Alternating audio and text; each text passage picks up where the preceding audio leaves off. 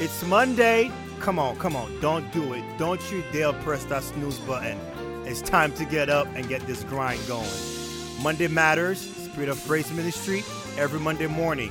Today, it's a pleasure to introduce to you guys Pastor Jamie Francis.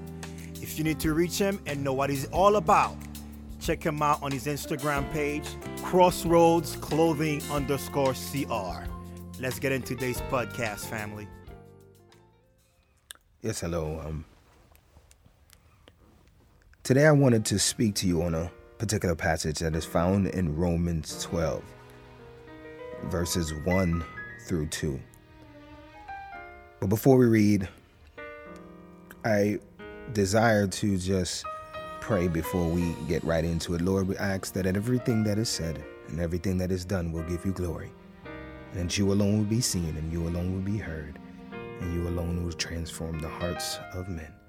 In Jesus' name, amen and amen. So Romans 12, starting with verse 1, it says, "Therefore I urge you, brothers and sisters, in view of God's mercy, to offer your bodies as a living sacrifice, holy and pleasing to God. This is your true and proper worship." And verse 2 says, "Do not conform to the pattern of this world, but be transformed by renewing of your mind. Then you will be able to test and approve what God's will is, his good, pleasing, and perfect will." I want to almost go through this passage step by step so that we can come to the conclusion of the matter. So in the very beginning, it says, "Therefore I urge you, brothers and sisters, in view of God's mercy." Paul is writing, and in particularly when he is writing, he is trying to urge the people to see that everything that he's about to say, he set a precedent. Everything that I'm about to say is first built upon the view of God being merciful. Everything that God is requiring of us or desiring for us to do is first built upon what he's already done for us. So he's saying that before I even talk about what God desires for you, I first want you to know or remember what God has done for you. So in view of God's mercies, then he goes on to offer your body as a living sacrifice. A living sacrifice. I think in today's time, our ideal of Christianity or our ideal of living for Christ is in many ways selfish. It lacks the ability to be sacrificial. It is more consumed with what we can get instead of what we can give. But God is asking us to remember his mercy. Remember what he has done. He gave you life. And with that very life, you cursed him and you rejected him. And then yet still, he did not destroy you. Then on top of that, he sought after you. And not only that, he died for you. But even not just dying for you, he came to tell you of his redemption story. And then he calls you to himself. And he says, after I have done all of this, I have been so merciful to you, so gracious to you. In view of that, now I'm asking you to present yourself, your very body, your very life, everything that you are to me as a living sacrifice. That means then, what is a sacrifice? A sacrifice is that you almost say die to self. You are taken upon an altar and put to death. And so he says, present yourself as if you are dying, as if you are willing to die. Present yourself as that sacrifice, but yet while you are living, so you live as if you have no life,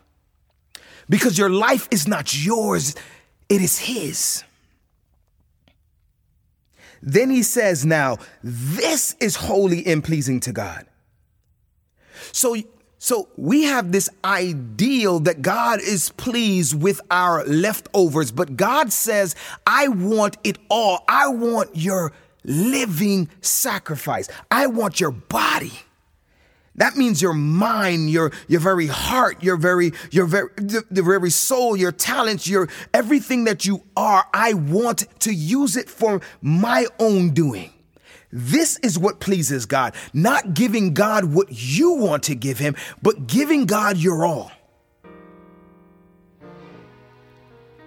Then he says, this is your true and proper worship.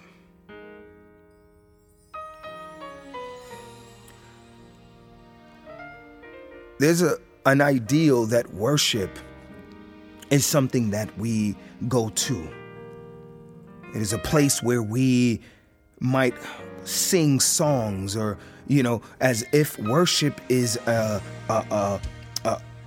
particular place or action involves singing and music. But God is saying that what is true and proper worship is to give me your all, your body as a living sacrifice.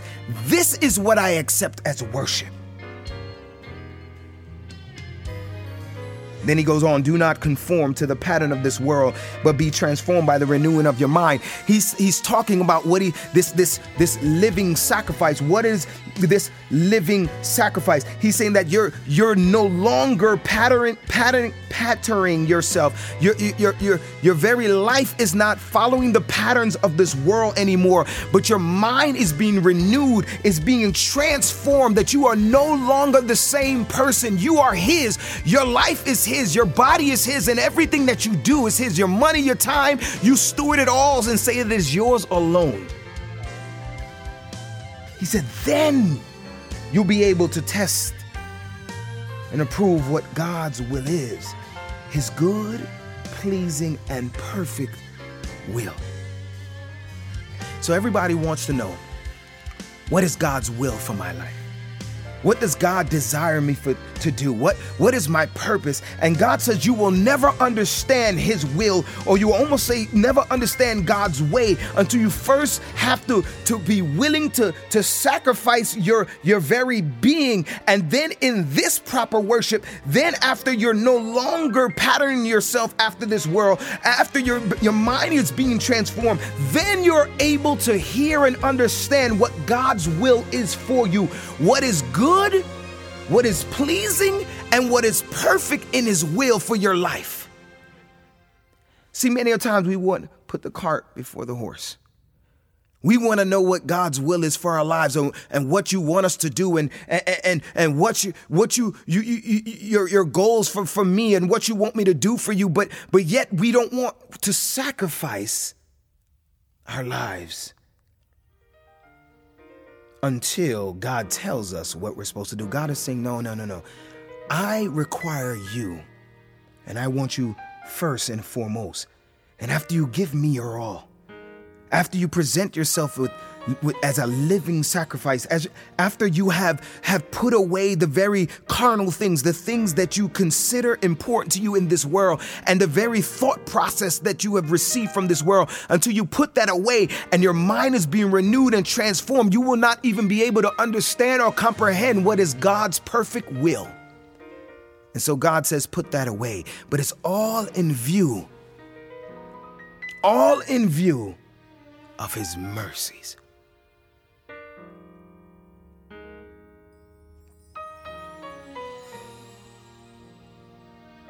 When you realize what God has done in your life,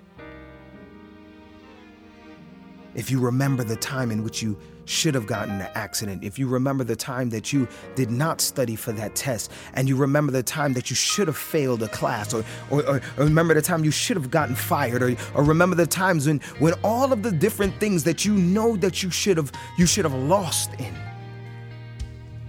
but yet you've seen God be merciful and patient and kind and loving, and you realize that he has done everything possible for you. In view of that, you see that everything that he's asked for is not,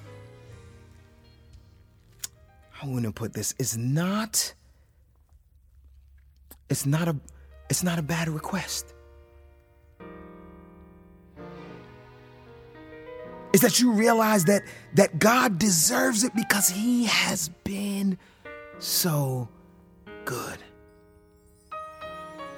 I speak at a drug crisis center with people who have mental illness and people are dealing with drug abuse. And one of the things I tell them, because there's so much things that's fighting for their time and they're being distracted by so many things, I ask them to do me a favor. Just 1 week, turn off the television, turn off the music, turn off all of the noise, and just try to listen to God. Hear his words. Listen to what he has to say. Read his word and pray and fast and do something that will incline you to God so that you might hear his voice. And then you might be able to understand his will for your life, but you have to start being sacrificial with your life. But during that time, think of all of the things that he has done for you and how kind and merciful he has been to you. And how loving he has been to you. And remember situation after situation that he has saved you from, that he has healed you from, that he came to your rescue, that it should overwhelm you to want to please him. And so I urge you to just spend this quiet time with God this week, that you might know your Father, that he may be able to direct your life, and you will find peace even in your sacrificial living. And Lord, I just want to end with this prayer. Lord, I ask that you will be with your people, that everyone who's listening to this, that they might hear your words and that they might see your desire for their lives, and that they might be willing to change and to give up everything that they considered important and give it up for your ultimate desire, and that is for us, our bodies, our lives, so that you might have your will. This is worship to you. In your son's precious name I do pray. Amen and amen.